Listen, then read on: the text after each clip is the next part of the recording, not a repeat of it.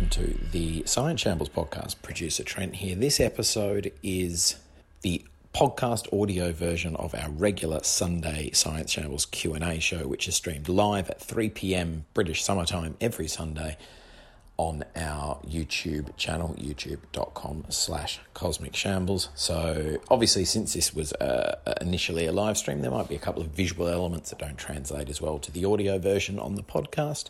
And there might be the one or two technical hitches, such as the joy of doing live stream shows over the internet when everyone's stuck at home. And remember, you can support us at the Cosmic Shambles Network, patreon.com/Cosmic Shambles. If you head there and subscribe, not only do you get lots of goodies, extra shows, bonus live streams, and all that sort of stuff, that support is what enables us to keep making these podcasts and the live streams and everything else while we can't be out doing live shows like we normally would be. And check out all the other great science and culture content we've got going on at cosmicshambles.com. There's the new exclusive documentary series we made with the European Space Agency with Helen Czerski and Ginny Smith and Tim Peake and others. Lots of other live streams, blogs, podcasts, and plenty of things to keep you occupied. So I hope you enjoy this episode. Hello, welcome to Sunday Science Q&A. We're back. I was going to say we took a week off. We didn't take a week off. We were doing the Cheltenham Science Festival last Sunday. We did an early evening show with Grace Petrie and George Egg and Katie Mack and Josie Long, and that is still up online, as is our Sea Shambles that we did in replacement to us being at the Albert Hall. We did it all in our lofts, attics, or if you're Steve Backshall, what appeared to be a luxury houseboat near some mallards. Thanks very much for joining us again. We've had loads of questions. We will try and deal with as many of them as possible. If you also have questions during the show, if you send that to the live feed, we will try and deal with those as well. We have a brilliant panel. I'll just go through the tedious little bits and pieces, which is one, there is a tip jar somewhere on your screen.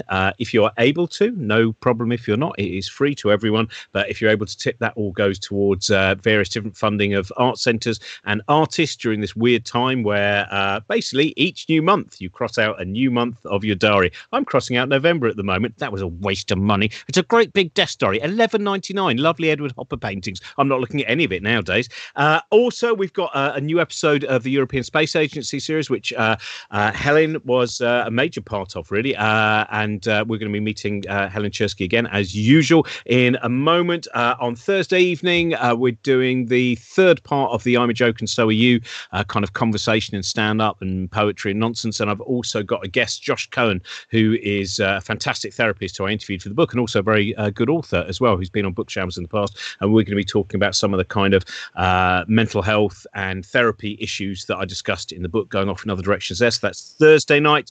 And Helen's new BBC show, Ocean Autopsy, is on iPlayer at the moment. And I will also mention at some point Simon Singh, who's one of our guests. Simon has his parallel maths project up, which is weekly maths puzzles, approximately for 11 to 15-year-olds, and you can sign up at parallel.org.uk. I will mention that again before the end. So first of all, let's meet, every Sunday, Helen Czerski. Helen, how are you? I'm doing very well. It's sunny.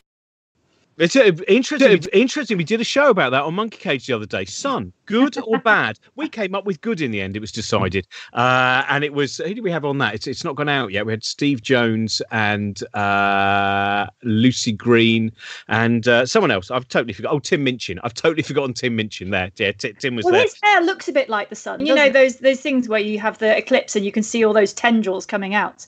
I think I can see him in that role. He wasn't. You see, the trouble is that because of the time difference with him being in Sydney, he was in a very dark room drinking some form, I think, of Merlot. So we'll be getting a very different kind of mood from him than from the rest of the panellists. Now, I should find out straight away, you have a show and tell for us. What is the show and tell today? I do. I have some. I have this, which I'm going to hold up. There we go. So this is a piece of malachite, and it's a copper ore. And the reason I'm showing it to you is that I have. When I was a kid, I was fascinated by gemstones, and you know, it was the thing you found in gift shops of various types. And my parents used to have to pull me away because I'd be like rifling through looking for the prettiest one. And I would have loved this as a kid. So this is one of the earliest ores of copper, and it was also used as a green pigment. It's not used as copper ore anymore.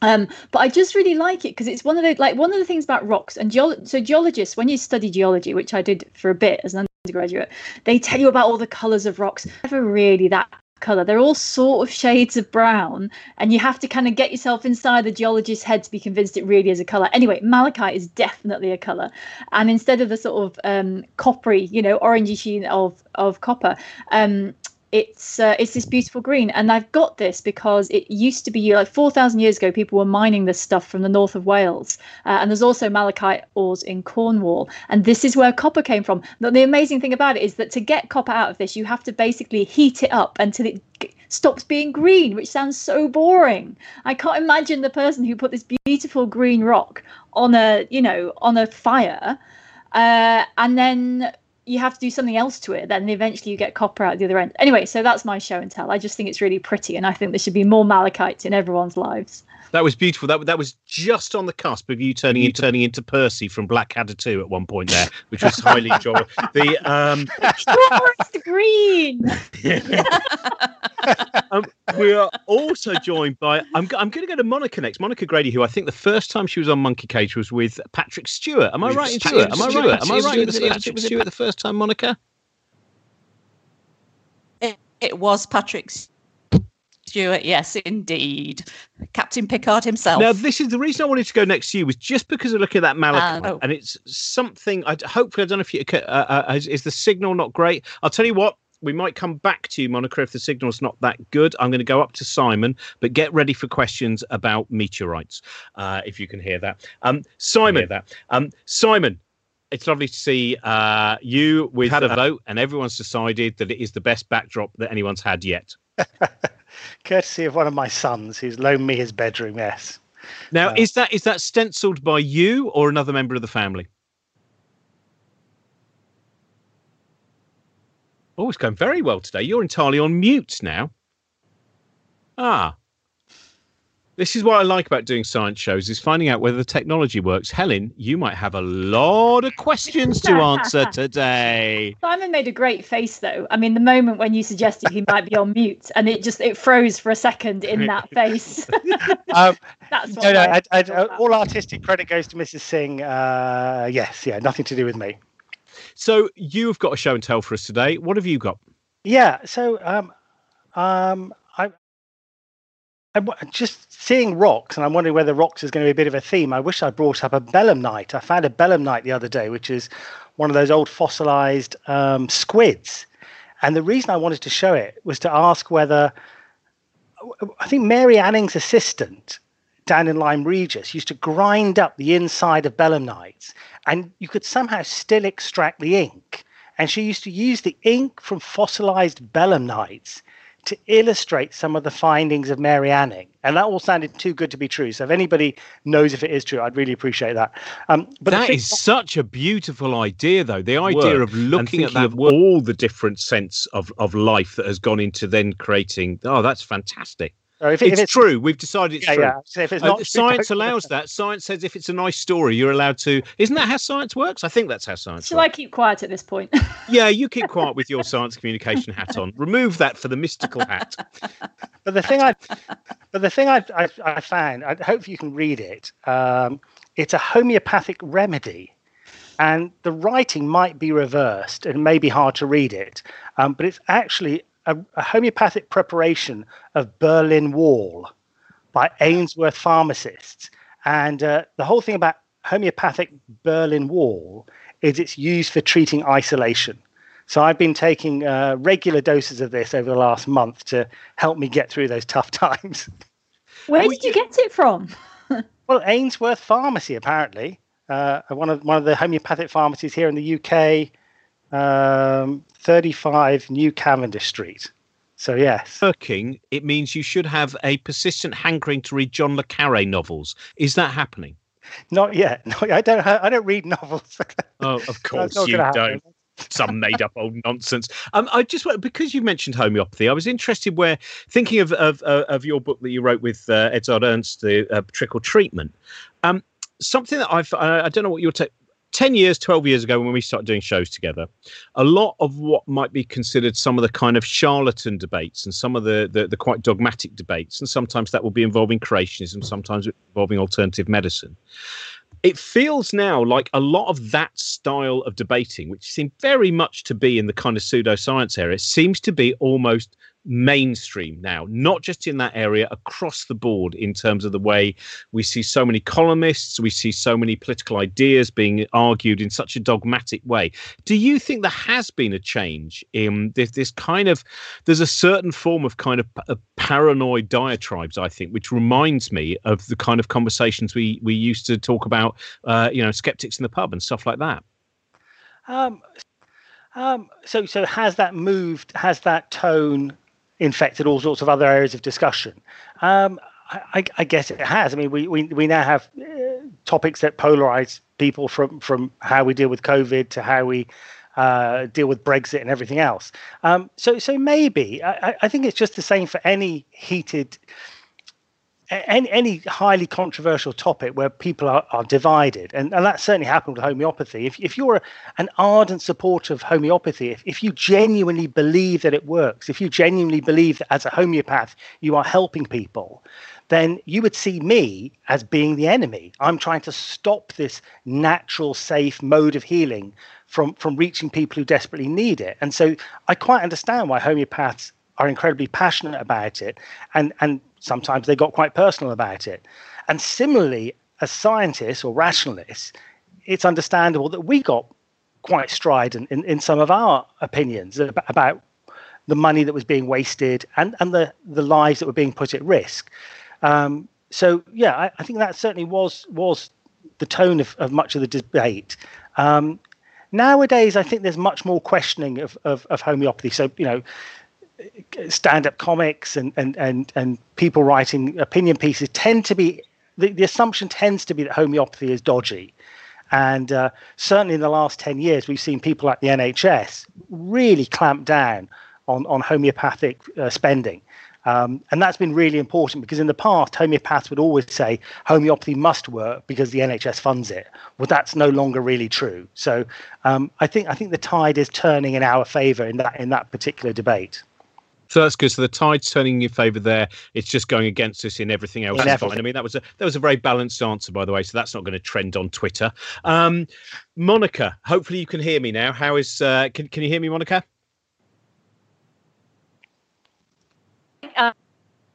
I can hear you. Can you hear me? Yes, it's a slightly bad connection, so I apologise, everyone. That always a bit of a debate on this. I would let's see if we've got any more. We might have to drop Monica out and reconnect, and we will come back to you. If I think that might be the best thing, because I think otherwise we're going to constantly be going back to hello. Yes, this is hello. Rochdale 213. Hello. Hello. I think we're going to try that connection again, Monica. We're going to drop that out, and we're going to try and reconnect. All right.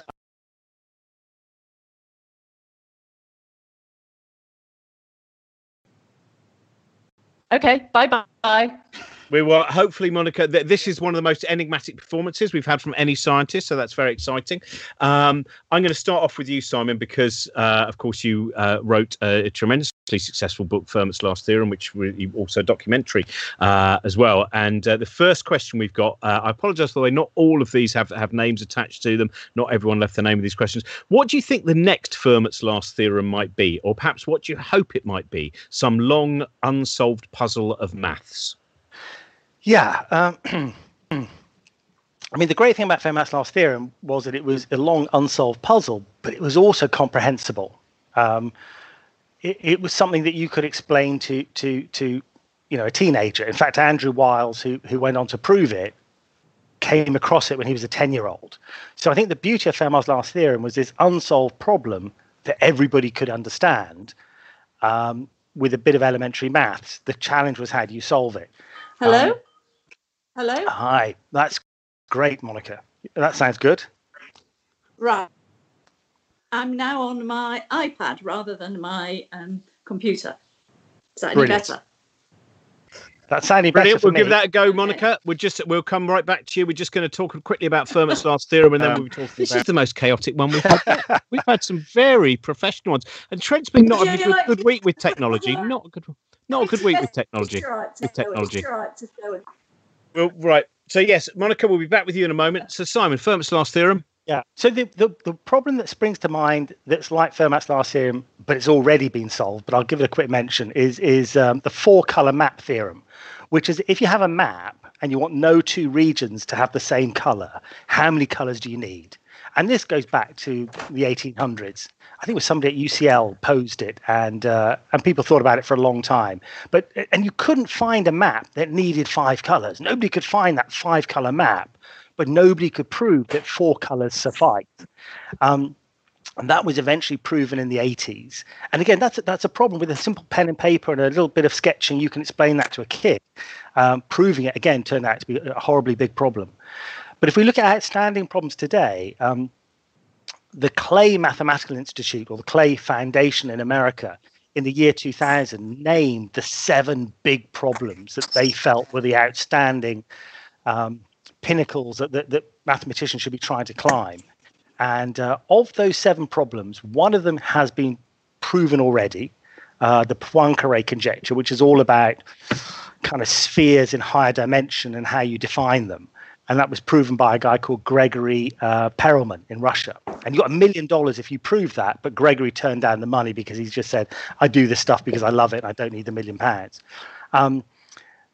Of the remaining 6 questions, which cover things like actually theoretical physics, fluid dynamics, all sorts of the Hodge conjecture and various things. The one that's maybe most comprehensible, although I've tried to explain it before and I've got it wrong, is P versus NP. So this is the idea that there are some problems in math that are kind of doable. Given the size of the problem, a computer could eventually crunch through it and solve that problem. And they're called P-type problems. And then there are other problems which are apparently fundamentally much harder. And they're called NP-type problems, non-deterministic polynomial, I think. And the question is P-type fundamentally different from NP? Are the easy ones fundamentally different from the hard ones? Or have we not yet figured out the way to make the hard ones easy? And that's an outstanding problem. If it turns out that we can make the difficult ones easy, then suddenly a whole load of things we'd love to do, we know we could do them if we were smart enough, as opposed to them always being intractably difficult. So I think P versus NP is out there as a long-standing problem that mathematicians would love to know the answer to. Oh, wouldn't it be nice if someone before the end of the show gives us a solution? So there's a little bit of pressure for you there now. Monica, hopefully we can hear you now and you can hear us. I've got a meteorite. Right. Let's see. So lots of questions about meteorite. We can hear you. I'm just going to give you, there's about a 3-second delay. So please, when you hear this, tell us about the meteorite. Right. Well, first of all, it's a bit of stone and it's got and it looks as if it's burnt on the outside. So it's come from the asteroid belt, 4,767 million years old, older than any rocks on the Earth. Originally, of NP problems, but that sounds more like a semiconductor than anything else. But there's my meteorite. How's that? That's great. I'm going to give you the first meteorite question. We have a few. This is from Jay, who is aged 8. Right, go on. And Jay would like to know, what's the oldest meteorite that's been discovered on Earth, and where was it discovered, and where did it come from?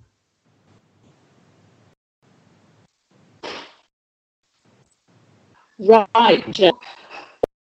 All meteorites, more or less, have the same age, 4.7 million years. So all the ones that come from the asteroid belt have minus, a few weeks or a few years. So it's very difficult to say this particular meteorite is older than that particular one, because the big groups of meteorites all have the same ages. The ones that have different ages come from the moon, and the ones that come from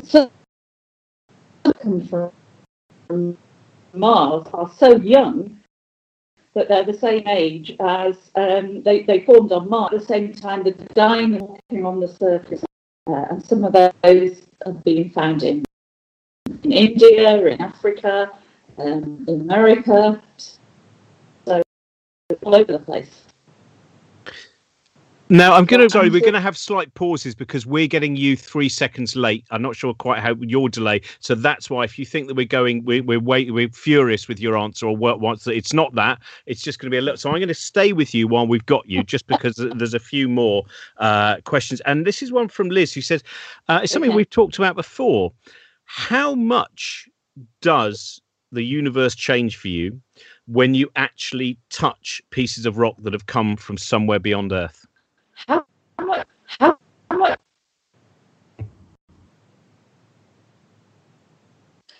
How much does the universe change for me when I look at a rock from beyond? I mean, what we talked about before. Well, sorry.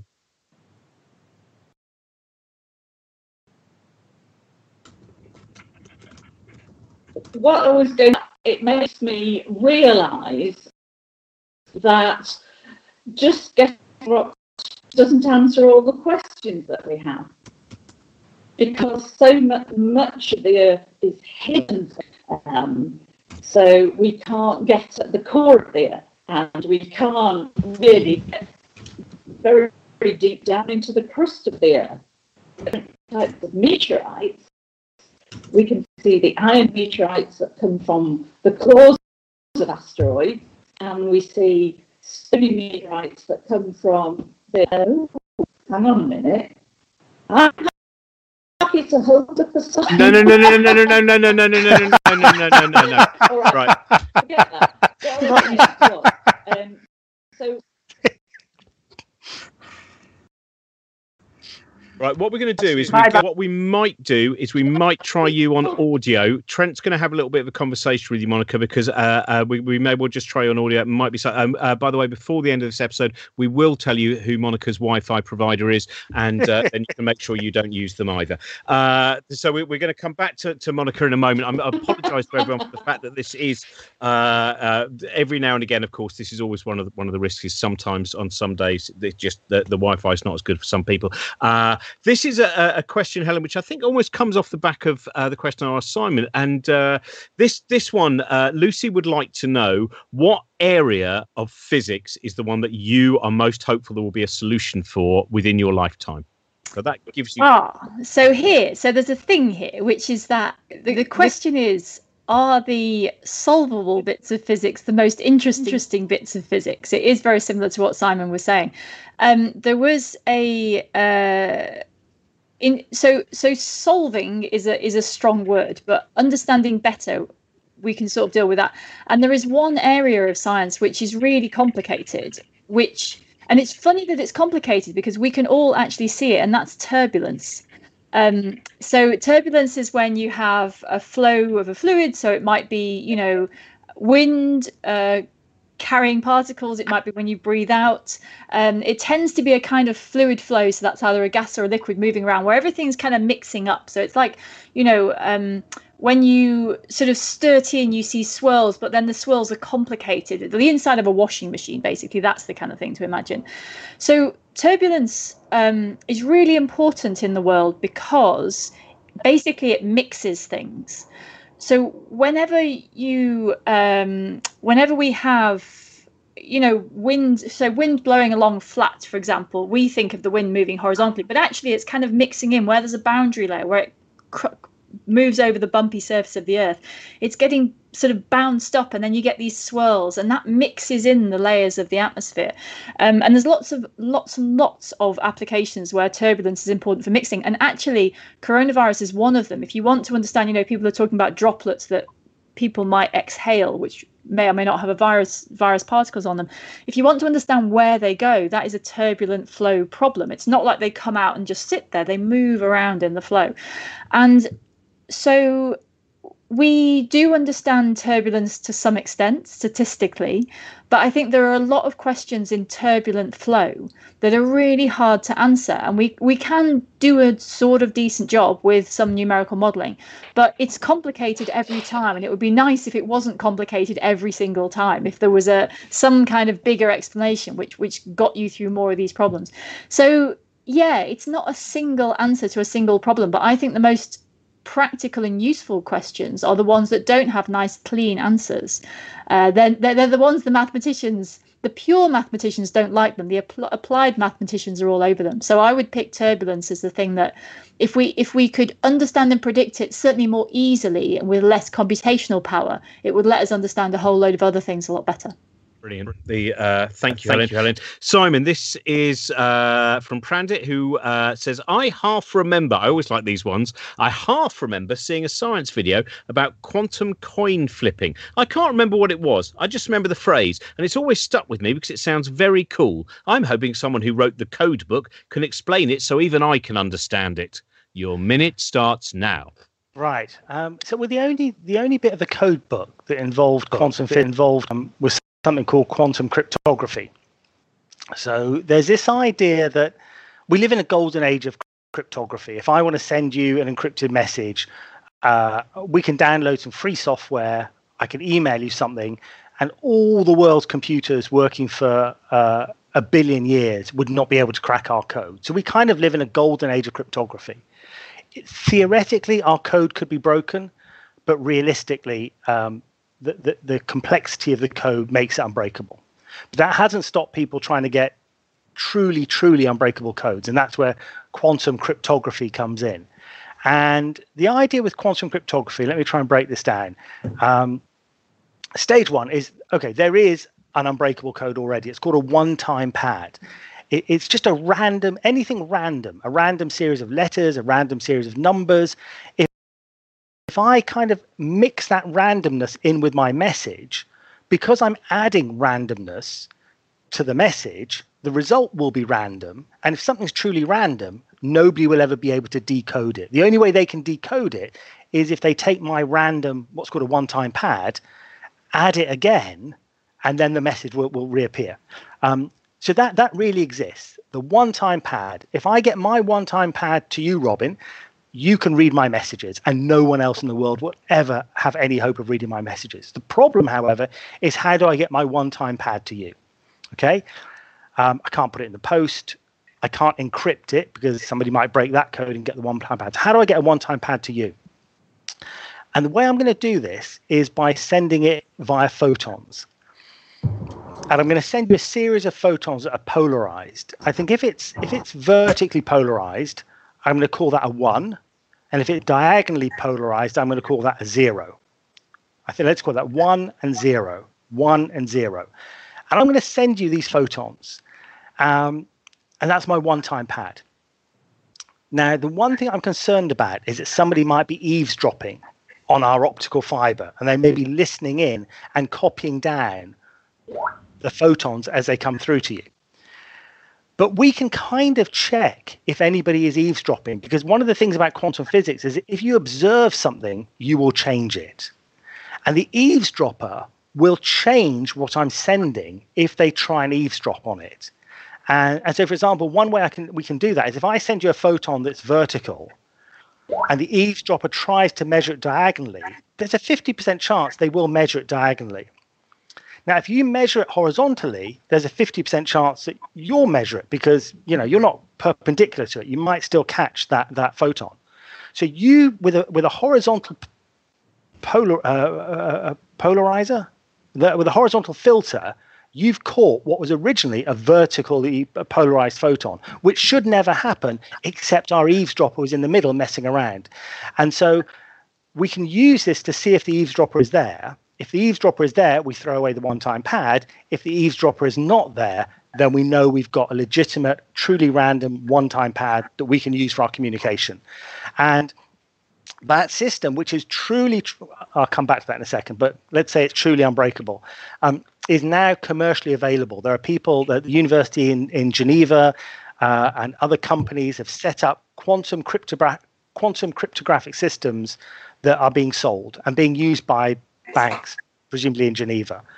It's theoretically unbreakable, but one of the things in cryptography is that you have to implement it. You have to build a system. You have to build these polarized filters. You have to build photon generators. You have to build optic fibers. And if Eve can somehow muck around with the technology and infiltrate the technology, then the system can be compromised. But so far, quantum cryptography seems like the ultimately unbreakable code.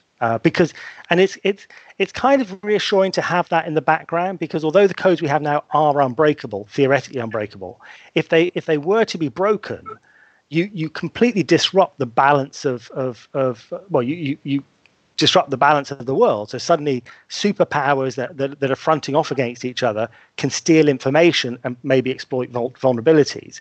The whole e-commerce world collapses because we can't have secure financial transactions. So the breaking of the current codes would be a complete meltdown of society. But quantum cryptography might be there in the background to help out. Right, which has now meant that quantum coin flipping is all sorted, and we'll come back to you before the end of the show. Otherwise, you might require some addenda there. Question for Monica, who's back with us again. So many different angles that we've had today. This is, we haven't got a name with this one, but do you get annoyed when the media grab bits of quotes and inflate those to run major misleading headlines with your science? I'm thinking about how earlier this year there were lots of headlines about you saying there might be octopus creatures on the moons of Jupiter, and that's not really what you were saying at all. Crikey. Yeah, I do get annoyed about this sort of thing. I don't blame journalists. I don't blame you. Because they need head-grabbing titles, otherwise people aren't going to read the things. But it is nice to be quoted accurately. I can't remember saying anything about octopuses on the moon. Blimey. But I'm fairly certain there aren't any, if that clears up that mystery. What we've just found out is the new scientists have been hacking your phone, so Fine. That's okay. But what do you think the way is? Because it's something we've talked about with Helen before as well, and quite a few people.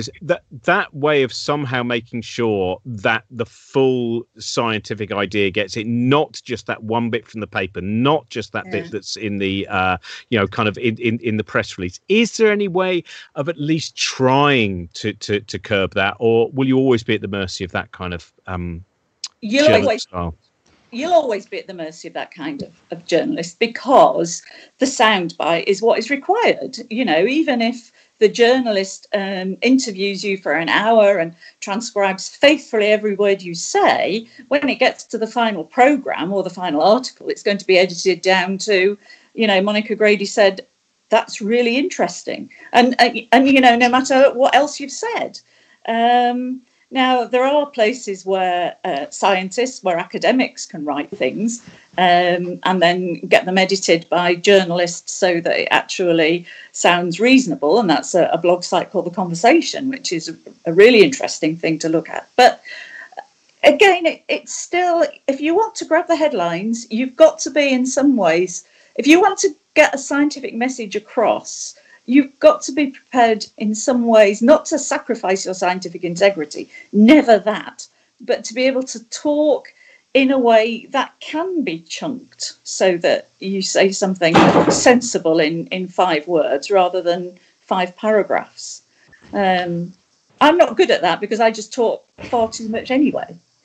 There's I'm sure we've probably mentioned this on before. There's the lovely phrase "Gell-Mann amnesia," named after Murray Gell-Mann, who said that whenever he would read something about anything that was any close to kind of his work in physics in a newspaper, he'd go, "This is all nonsense. This isn't anything that we're working on at all." And then he would turn the page of the newspaper and believe everything else in the newspaper and go, "Well, hang on a minute. Why is everything else going to be right? It's just going to be my area of expertise that's wrong." I think that's a very, and I would say to everyone watching this, when you, I'm sure most of you know aware of this, but next time, when you see a really good and interesting story in a newspaper about anything going on with scientific research, do go. The Conversation is a very good idea to go to somewhere like that. There are many places you can go. Try and find a site where there's experts writing on that in a lengthier way which will then cover some of those ideas. While we've got you, Monica, just in case, I'm just going to stay with you for the time being. This is from Frankie. Frankie says, I read an interview with Monica last week. Let's hope it might be about the octopus again. Let's just find out. Right. I read an interview with Monica last week where she said Mars has a long history of mission failures. Is there something specifically difficult about missions to Mars beyond the standard caveat of space is hard? Right, Frankie. Well, yes, I did say that. And there isn't anything that's particularly special about Mars. Space is hard. There are a lot of there's been a high percentage of mission failures, but that's because most of the first ones just failed because the technology wasn't there. Over the last few years, we've had a much better, I was going to say hit rate, but that's probably completely not the right phrase to use. We've had a good success rate. There are things that are difficult, though. Mars has an atmosphere, so whenever a lander has to come down through the atmosphere, it has a chance of getting hotter and hotter and hotter and burning up. Things like the Schiaparelli lander, something went wrong with that, with one of the, I think it was one of the detectors, and it didn't detect how close it was to land before it actually landed. And so there's all sorts of odd technology things that go wrong, but by and large, fingers crossed, because we've got a couple more going this summer, by and large, fingers crossed, things are getting a lot better. I do think there is also the speed in which we get non-experts criticising. I remember Colin Pillinger, getting loads of things, and you go, it got to Mars. There's a lot of people who've got lost on the way to Norwich. This has got to Mars. And there are, as you said, making sure you're dealing with all the variables. I think that is, it's a tricky thing. This one's for Helen. Well, it's not necessarily. In fact, everyone can have a go. It's only just about explaining gravity. You'll all be fine on that. This is from Charlotte, who says, "I don't understand gravity at all. Why does it make things fall and not float, attract but not repel? Does it have to be this way?" No, Helen, how do you feel about going with the gravity question today? So gravity is different from the other the three. There are four major forces in physics, and gravity is different from the other three because it's only attractive. And the model for this is that it's a different. So one of the problems in physics in general is that gravity and quantum physics are not reconciled. And so in the quantum world, we have a model for how forces are transferred and what they do. And it's to do with little entities moving between things and exchanging, not quite particles, but they are particles, but exchanging little things. Whereas gravity, we explain using general relativity, which is where we say that mass affects the space-time around it. And so actually the general relativistic explanation for gravity is that actually things are going in a straight line. It's just that space is curved because of there being a lump there. So the reason gravity is different, and it can't be one way of saying the reason it's different is that our model for understanding gravity is completely different to our model for understanding the other fundamental forces. And we, at the moment, we can't reconcile those two things. There is hope that studying things like black holes, where they sort of have to join up around the back, somewhere in a black hole, general relativity and quantum theory have to get on somewhere. They do exist in the same universe.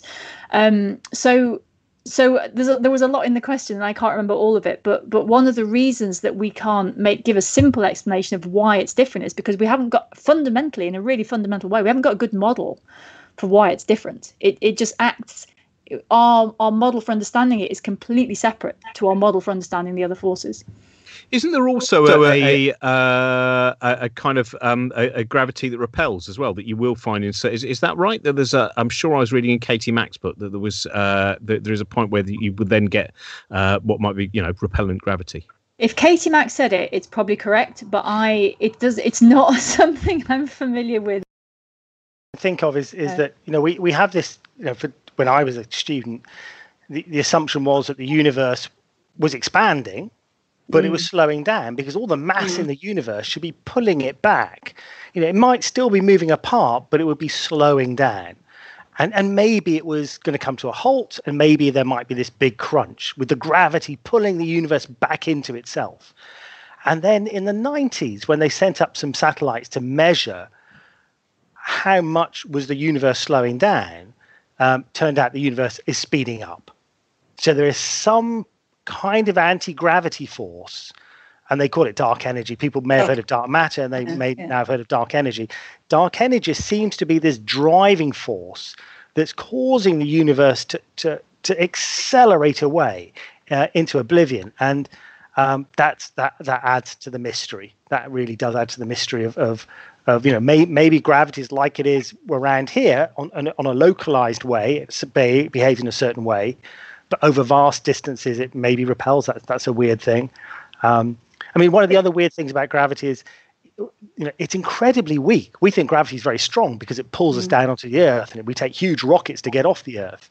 But if you take a tiny fridge magnet and stick it onto your fridge, that magnet, the force of magnetism or electromagnetism or whatever it is, can defy the entire gravitational pull of the whole Earth on that magnet and not fall down. So it is a weird one, and we, as Helen says, we have an understanding of how gravity works, but it doesn't fit in with anything else we understand about the other forces. So there's a huge amount of work still to be done. Now, the dark energy bit always reminds me of that. I think it was a New Yorker cartoon where you see a big blackboard and it's got two sides of an equation. Then in the middle, it just says, and then the magic happens. And he goes, I think we still need to do a little bit more work on this.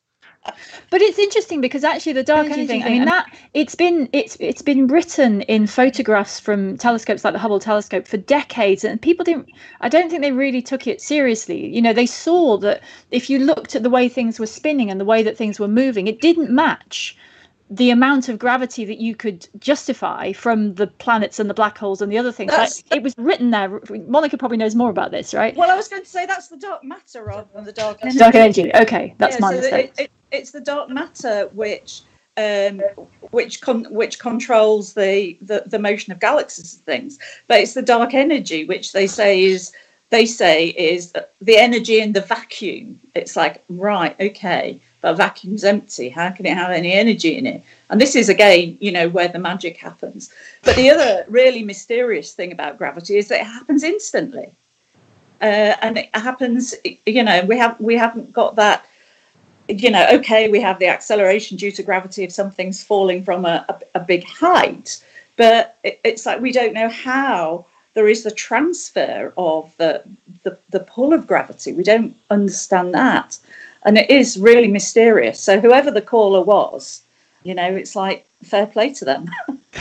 Looking back, is there perhaps a regret that the titling of dark matter and dark energy, because it does lead to a lot of confusion, I think. We've done discussions before on Monkey Cage and various live events as well, that it's like, oh, well, they must be directly connected then. That's because they're the same thing. Looking back, could we have done more work when it came to kind of the naming? Should we get someone maybe from the advertising industry in to look some... No, you're entirely correct, Helen. Here's my problem with the naming, actually, is that once you give it a name, everyone assumes you know what it is. Yeah. And actually, there is an argument, I think, for they sort of need to be names in brackets, because they only call it dark energy because the word for it is actually the name of the gap. It's in the knowledge. It's not the name of the thing in the gap that's going to fill the gap. It's just the name of the hole that someone has to fill at some point. And the confusing thing about calling it dark matter and dark energy, I mean, we all know that energy is matter times the square of the velocity of light, but not dark energy and not dark matter. They're not connected like that at all. But it sort of really draws you along that path. Simon, we as we're talking about some of these kind of cutting edge worlds, Virginia has says science writers often joke about how their book is out of date with new research before it's even published. Has there been, actually they very rarely joke about that until it's at least been out for a year, because otherwise they're really damaging sales, but I know what you mean, Virginia. Has there been any new discoveries in the last 15 years that would have changed anything you wrote about in your book Big Bang, or are we still pretty much in agreement on all of that? I've always been quite cautious. Big Bang is not about our current understanding of cosmology. The Big Bang is really about how did we get to where we are today. So what did we used to think that where did we think the universe came from in the 19th century? Who were the people that came up with the idea of a Big Bang? What was the evidence that supported them? What were the controversies in the 40s and the 50s and the 60s that led to this kind of battle between those who thought the universe had been here forever and those who thought it had been created? And how was that eventually resolved in the mid 60s and into the 70s and increasing evidence in the 80s? So my book kind of stops in about 1990. And that's sort of deliberate because I just didn't want to get into all the controversies that are happening now, which, so when my book was published, I don't know if dark energy was a thing or not. But as you say, it would immediately be out of date. So things like, Fermat's last theorem, that book ends when Fermat's last theorem was proved. There's nothing else that's going to make that book out of date. The code book, that book is now 20 years old, and a lot's happened in information security in the last 20 years. But my book is not really a modern a look at modern cryptography. It's really looking at the evolution and the history of it. So I try to kind of protect my books from going out of date. And hopefully, homeopathy still doesn't work. But interestingly, but Edzard and I did review all the topics in our book when we brought the paper book out. And I think it was the Alexander technique, which we'd given quite a hard... we'd been very negative about the Alexander technique, but a study had come in. It was a respectable study. It probably built on something else that had been published. And so we changed our comments about Alexander technique based on that. So, when you get new evidence, you change your opinions, and that's what we did. But there wasn't a huge amount of change between the hardback and the paperback. So I got worried there because I thought just before the end you would suddenly burst into singing a David Hasselhoff song and we'll go, that's the Berlin Wall's kicked in now, hasn't it? It's an absolute disaster. This is a question for Monica from Gemma. Gemma says, there's so much coverage and excitement about the Philae landing, and then we, at last, in the major news, we didn't really get to hear anything else about what science came out of the mission. So I guess my question is, what have we learned since? Oh, well, we've learned all sorts of stuff. I mean, we've learned the composition of the ice of the comet. We've learned what it was made from inside, whether it was lots of sort of small pebbles. We've learned more about the actual building blocks, the different types of organic compounds that were there. We've learned about the rate at which the ice and the other volatiles come off the comet. We've learned a whole load of stuff which really helps us understand a lot better about how comets are made, about what they're made from, and why they were made where they were, and what other bits and pieces have gone into making them. We've learned a lot about the way they move, the way they spin, the way they're formed in terms of, are they bits that have crashed into each other, the relationship with other bodies in the solar system. So there's a whole load of stuff that we've learned. Unfortunately, we didn't learn anything like, hey, yes, there actually is DNA on this comet or anything like that. So the headlines for us have been, it's been another fantastic step forward in understanding the origin of the solar system and understanding the building blocks of life, but nothing which is going to say we found life on a comet or we can explain viruses coming from outer space or anything like that. All we can say is that side of stuff is nonsense. So in terms of what might have been predicted in terms of the results you got, what has been the one which perhaps was most, if anything, counter-instinctual or the biggest leap in terms of what you had presumed and what actually? Well, I think the biggest leap came the day we saw its shape. And it was that funny sort of duck-shaped thing, which was completely not expected. Totally and utterly not expected. The next thing that we found that was unexpected was that there was so little ice on the surface, that so much of the surface was black. There had been an understanding or a thought that so much of that material will be stripped away each time the comet came close to the sun, and that it wouldn't get a chance to build up. But the fact that there was so little ice compared to the refractory, the hard nature of the black stuff, that was a real surprise as well. So, it's like you start off with a model that comets are dirty snowballs, so they're ice with a bit of dirt mixed in. You then modify the model to say, well, they're not dirty snowballs, they're icy dirt balls. And now we've got something, well, actually, it's a dirt ball with a hard crust and a bit of ice. So it's been, the evolution of the models has changed quite a lot. Every single one of those answers sounded like it was the first day at the biscuit factory when they were researching a new marshmallow-based treat. So we're with the final questions now for just one for each of you. And thank you very much, by the way, everyone, for watching. And thank you very much, Monica, for your tenacity, which, of course, is one of those things that you need when you work in the area you do. But what we found out, just sitting literally on the router is the way that manages to work. So now this is about the series that you've just been doing on Cosmic Shams at the moment, Helen, which is in one of the episodes of the Easter series, Helen says she didn't feel terrified about being on a parabolic flight till she looked out of the window. I'm wondering if it was just purely mental terror when she looked out the window, or did she actually start to feel physically sick too once the reality came into focus? So it has been a repeating trend that everyone is disappointed that I did not feel sick at any point, I did not vomit, and I did not get seasick. And this remains true when I was looking out of the window. Everyone has been desperate. They're like, but you must have been sick. And I'm like, no, I was perfectly fine. Really, perfectly fine. But what was interesting, so for those who didn't see that part of the series, on the parabolic flight, in the main, so there's two bits of the plane. They kind of cut off the front third. They black out the windows. That's the experiment area. The back third of the plane is still the normal seats in the windows. So when you're in the experiment bit, you can't see what's going on. Gravity changes a bit. Totally fine.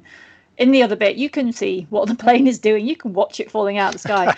And so it's only the last parabola where I went to the back. And so I didn't feel at all sick. But I did viscerally understand what the plane was doing in a way that I had obviously logically understood before. But my body went, oh, that's what's going on.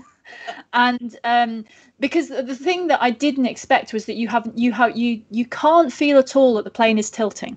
When you're in the main body of the plane, it just feels like gravity increases and then it decreases and then it increases again. You've got no idea that you're actually standing on a surface which is at 45 degrees to the horizontal. So no, I didn't feel sick, but I did have to struggle not to swear. And I've done a lot of odd things in my life. I've been very privileged to be chucked out of planes and dropped down things and all that kind of stuff. And So there's a logical thing that you are safe because you have done this 29 times before. It's not going to kill you on the 30th time, but you feel it because your body's got all that extra sensory stream of what's actually going on, and it is a very different experience. But no, wasn't sick. Sorry. That's one of the things. It's just not enough in the movies about space exploration because apart from Apollo 8, which famously, of course, had terrible attack of diarrhea and all manner of other things as well. The bomb, But sometimes I've done shows with astronauts and someone said, "Oh, don't ask that because he was very famous for throwing up." So there's loads, but that's somehow ruins the pristine image unless it's really dramatic. We keep a lot of that quite quiet, don't we? Some of the more it's interesting because obviously I spend a lot of time at sea. I study big storms. I am in 10-meter waves. So kind of that's what we go there for. And it is people are always asking, aren't you seasick? And no, the answer is no there as well. And most oceanographers aren't. I do know some people who are, but most of them aren't. And it is just you go into that is your working environment and you get used to it, but no one wants to hear that you've got used to it. And I think there's a relatability thing. Every time I say, no, of course I wasn't sick, I feel that people get a bit more distant from me because they think they would be sick and they sort of want to think that's how I would feel. And it's very hard to say to someone, it's not like that. That thing that you think is absolutely what it's like. It's not like that. But they're so, it makes it very unrelatable. So I do worry about saying it, but it's really important to say it's not true. And also humans, seasickness medication, people have put a lot of work into that. So if you do get seasick, there are ways of dealing with it. Simon, I'm going to ask you two things. One question, I don't know if it actually came from you or not, is are you working on a new book? And if not, what's something you'd like to really dig into? And on top of that person's question, I'd also can you tell us a little bit about parallel.org.uk, the kind of puzzles, if you can give us maybe an example of the kind of thing that the 15-year-olds are up against? So the two things are kind of related. I'm not writing a book. I've kind of given up. I kind of think I've written a few books, and I kind of just worried about putting 3-4 years of work into a new book, which maybe nobody will want to read, and kind of think, if I've got 3 or 4 years ahead of me to do something, what would I really love to do? And the thing I really love to do, the thing I'm really passionate about at the moment, is thinking how, if you're good at maths at school, how do you get to be really good? Yeah, I think schools do a great job of helping kids who are struggling, and schools do a good job of helping kids who are in the middle become good. But if you're good at maths, I'm not sure our schools are designed to help you become great at maths. And so Parallel is part of that. Parallel is a weekly smorgasbord of puzzles, riddles, maths problems, number file videos, all of that good stuff. And there's one for year 7, one for year 8, one for year 9, one for year 10, one for, we haven't got 11 yet. We will do next year. And we've had about 300,000 completed. So wow. Kids who do it, come back week after week. And that's the thing. If you're going to do it every single week and broaden your horizons and stretch your brain a bit. So that's one element of what I'm trying to do. I'm in parallel to Parallel, thinking about what can schools do, or what can we directly do with schools to help them stretch those kids who are good but could be great, so that more people have access to being excellent. That's the fundamental thing. If you're a young girl who's 11 or 12 and you come out of primary school bouncing with enthusiasm for maths, how do we develop you into a further mathematician at A level and then a computer scientist as a degree or something? So so I've got a really interesting project which I'm going to start in the autumn. But if people follow me on Twitter at SLSingh, SLSingh, I'll be talking about that.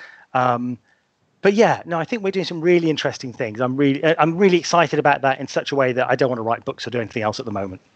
And also, your last book was The Simpsons of Mathematics, which was, you'd almost finished writing that book when you then threw away the whole thing and started again, didn't you? You suddenly went, I've got the wrong angle. And that's an incredible thing to have to do. Yeah, it's so I'd written that book. All of my books have sort of 6 or 7 big chapters, and that's the way I write books, and that's where I thought I'd write this book. I had a big chapter about pi, which crops up in various places. I had a big chapter about Lisa. And then I was flying over to meet the writers. I flew over to Los Angeles to meet all of these writers and spend a week with them. And literally in that 9-10 hour flight to LA, I restructured the entire book. So instead of having 6 big chapters, it had about 18 little chapters, which was much more appropriate. It was much more fun, lighthearted, much pacier, much more in keeping with what The Simpsons are all about, and Futurama as well. And that was a really great flight. I remember the idea of the Big Bang came from, I was on a flight going to America, and the person next to me, I told them I was a science writer, and they were talking to me about science, and they said, well, tell me about the Big Bang. And I thought, well, this is incredible. We have this amazing theory of the universe and where it came from. And yet somebody here who's educated had no idea what the Big Bang theory really was. And so I wrote the proposal for Big Bang on the flight, faxed it back to the UK, because those were the days when we had faxes. And within the week, that was it. We had the book deal, and I was ready to start writing it. So playing seemed to be quite a fruitful place for me to do work, it seems. Well, I can see why you're not writing at the moment. The lack of transience means it's quite impossible for you to create anything. Exactly. The final question for you, Monica, is from Paul, who says, if you could feel a piece of rock from anything that exists within our solar system, what would you like to get hold of? Ooh, wow, what a difficult question. What would I like to get hold of? Oh, gosh. I'd like to get hold of a piece of the floor, the ocean floor of Europa. All right, because we know Europa's covered in ice, and we're fairly certain there's a lake, a sea below it, an ocean below it, and then there must be a surface underneath that ocean. But we don't know what that's made of, and we don't know how the ice has changed it, and we don't know if there's any creatures down there. We don't know whether there are any hydrothermal vents producing fantastic copper minerals like malachite and stuff like that. So wouldn't it be fantastic to get a chunk of malachite from the ocean floor of Europa? That would be really cool. And I think that will please Helen as well.